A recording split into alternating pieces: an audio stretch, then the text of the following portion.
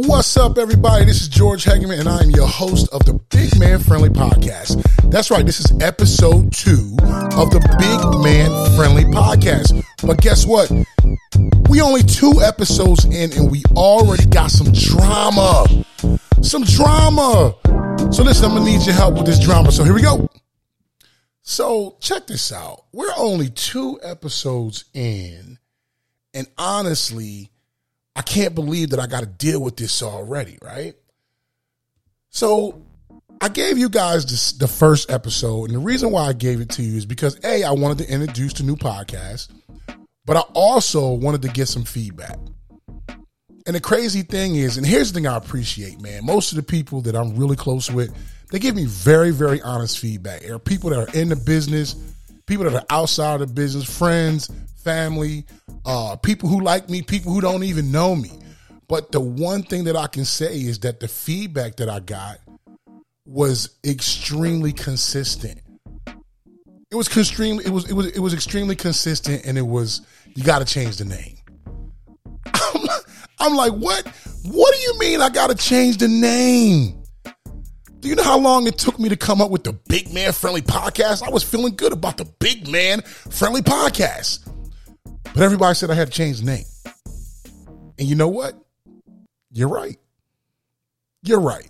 You're right, because this podcast is set up to help people of all sizes, all shapes, all creeds, all colors, everything. That's why we're doing this. I'm doing this to motivate you to be a better you. And it's not just for big people, but it is from a big man's perspective. So me being that big man, here's the new name. It's the Big George Way. That's right.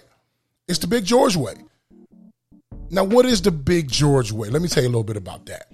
So the thing is that my size, I'm gargantuan. I'm huge, by the way, right? I'm 6 feet 7 inches tall, 400 pounds plus, right? And the thing is, most people don't know what to do when they see a person like me. When I walk into a room, like, I'm polarizing. I get it. But being polarizing has given me a very unique look on life.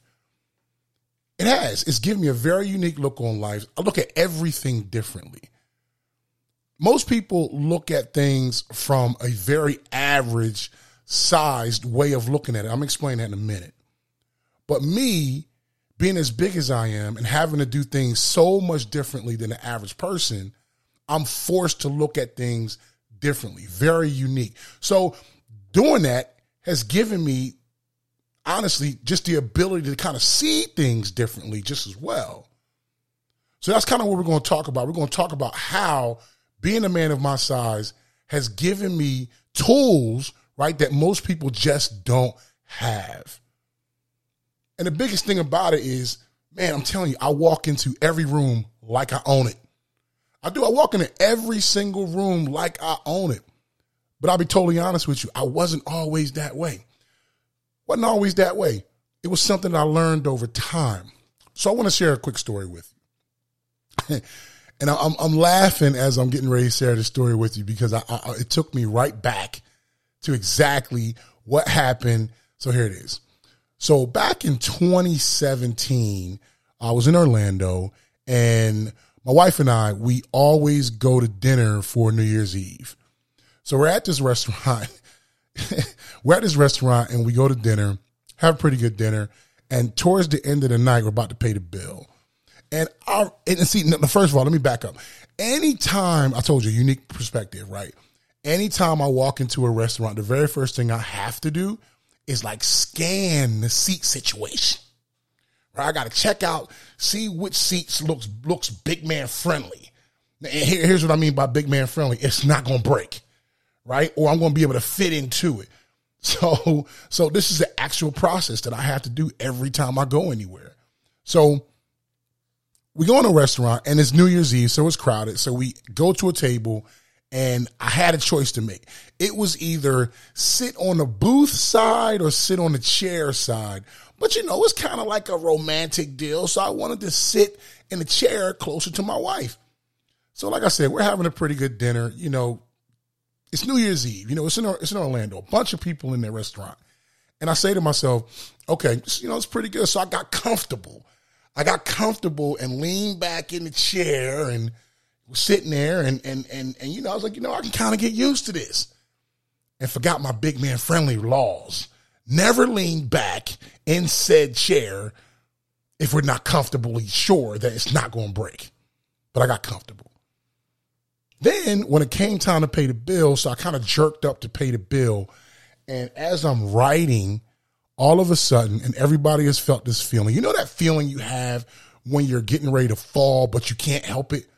Like there's nothing you can do. You know you're about to fall. So the next thought is, okay, how do I brace myself? How do I get myself out of this fall? Well, I'm paying the bill. I'm writing down, writing on a receipt. And all of a sudden, I'm telling you, the chair just felt like it had just evaporated. It just like crumbled up under me. And I had been sitting in it for, at least 90 minutes, an hour, almost 2 hours. I guess it just had enough, right? Chair just had enough. It breaks. I'm on the restaurant floor, January 1st of 2018, staring at the ceiling. So only one or two things could happen. Either I could get up and run, but I couldn't do that. Or I could just do it the Big George way, right? So I just got up, spent around, put the pen down, and left. I even think I heard a few people like cheering for me at the end of it. But it's situations like that, I'm telling you, that honestly just give me a very unique perspective on life. I have to always think about things like that. Is the chair I'm sitting on break, right? Am I going to be able to fit in this airline seat? Are these clothes going to be able to fit me the way they need to fit me? Most people don't have to think about those things, but I do. But it's done something. I told you, it gave me a very galvanizing personality, right? So there's not very much that you can say to me that's going to make me feel bad about who I am, because I've heard it before. Everything you can think of that someone has said to someone my size, I've heard it all 1,000 times over. But I've learned to use that to my benefit. I have, right? So, and here's the thing. Here's what I had to understand. I had to understand this. Most people that meet me for the very first time, they don't know what to say. And I'm just not guessing this. I'm telling you this because I know this. Every single day when I walk out my house, whether I'm getting gas, putting it in my truck, coffee in the morning, whatever it is, somebody is going to stop me and tell me something about my size that they don't think that I know. And a lot of times it's going to be very belligerent. Something along these lines. Man, you one of the biggest some I ever seen in my life. Were you one big mother? Anything, everything. I've heard it all. And I used to get really upset about it. I did. I used to get so upset about it that it used to take me out of my character. And then I figured this out. I said, you know what? You're thinking about this wrong, Big G. You're thinking about this wrong because you draw so much attention. I don't care where you go. How can we use this as a benefit, not just for you, but for them? How can we do this? So most people that know I'm also a psychology major, so I'm always trying to think about different ways where I can better a situation one way or another. So how can I use my gargantuan size, right? My gargantuan size as a benefit, like I said, not just to me, but to the people that I meet. So the thing is, I use it through my personality, through the way that I carry myself, through the conversations that I have. I recognize that anything that comes out my mouth, I also have a really booming voice too. So I recognize this. So I make sure that I fill my mind with the right things. So when I do speak, it's something that helps and not hinders. Now, I'm not 100% perfect at it, but it's something I'm learning to work on. But here's the other part of it, right? Being my size, I also recognize I'm also an example for people my size and for people that have different types of struggles. So I'm very transparent about the things that I go through because of it. But at the same time, that transparency also needs to lead to better ways of doing things. So recently, just like in the other podcast, I was telling you guys that I accepted the 75 hard challenge. And I've been on it for about a week, and I'll tell you, it's not that bad. Like, it's not that bad. Now, here's the thing I like about it the most is that it's more of a mental challenge than it is a physical challenge. So recapping it, so here's what 75 hard is about. So it's 2 45-minute workouts. You have to do one of them outside. That's cool. You got to drink a gallon of water. You also have to take a progress picture every single day. You got to choose any type of diet, and you got to stick to it. No cheat meals, no alcohol. Then the last thing, which I really love, I'm an avid reader, you got to read at least 10 pages of an entrepreneurial book. And I'm going to tell you, it's been great. It's been great. Now, see, here's the deal. So I already swim 5-6 days out of the week anyway, 45 minutes. In the pandemic, you used to could swim for a long time, but they give you a specific amount of time that you can swim. So I swim 45 minutes in the morning anyway. So that's one workout that I didn't have to adopt. I already do that. The only thing I had to add was the second workout. So the Big George way, right? Anytime I do something, I got to do it from my own unique perspective. The other thing is, being big, I think big. I do. I think extremely large, larger than you can ever imagine. And it's been a benefit to me. So I said, okay, what's the second workout that I can do? Well, I figured, you know what? I live in Florida. I'm going to make sure that I'm either walking at a fast pace by the beach, checking out the water, doing something like that that's going to benefit me more than just having a second workout. And it's been great. I'm telling you, it's been awesome. It's been awesome. So here's some of the challenges, right? I think the challenge to it is just trying to find different things to do. But it's been great for a week because I've been able to do something different, add a second workout, my specific diet. So what I do is I intermittent fast. I don't eat anything until after 12, and I keep that between that 12 and 8 o'clock window for eating. And that's been good. That's been good too. The book has been great. The book that I'm reading is called Nonviolent Communication. Yes, Nonviolent Communication. It's a book that you can read for business, for personal relationships, for just about anything. But it's a very good book, and I've learned a lot from it. I wouldn't have done this had I not started this challenge. But see, again, it's the Big George way. So I'm looking at all the different things that I'm doing and figuring out how could I turn those in to something even greater than what they're giving me? How can I turn those 2 workouts into something great? How can I turn drinking that gallon of water into something better?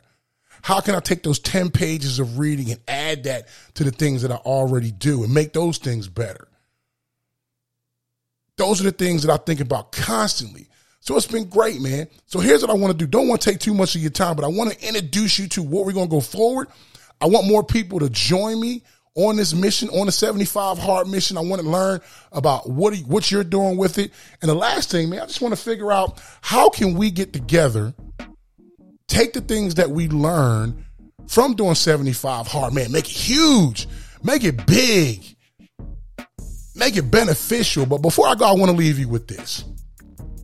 So it's 3 things I want you to think about. And it's my 3 B's as I call them, right? So here's the biggest thing. You got to be willing to face your fear. Whatever that is, you have to be willing to face that fear. Like, face off with it. Recognize that it's there, but don't allow it to control you. My second B is to be present at all times, man. Be present. I don't care what's going on. We always think about what if this happens or what if that doesn't happen. That's not being present.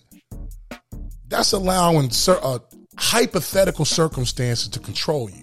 You can't be successful that way. And the last thing, man, I don't care what you do. You gotta be open-minded to learning the lesson that's being taught. And that was a hard one for me. That was a hard one for me because I was closed-minded about how people looked at me. I was closed-minded about how people responded to me, but there was a lesson being taught.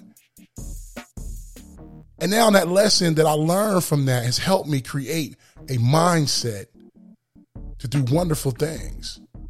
And that's what I want to do for you. So here's the deal. This is episode 2 of the Big George Way.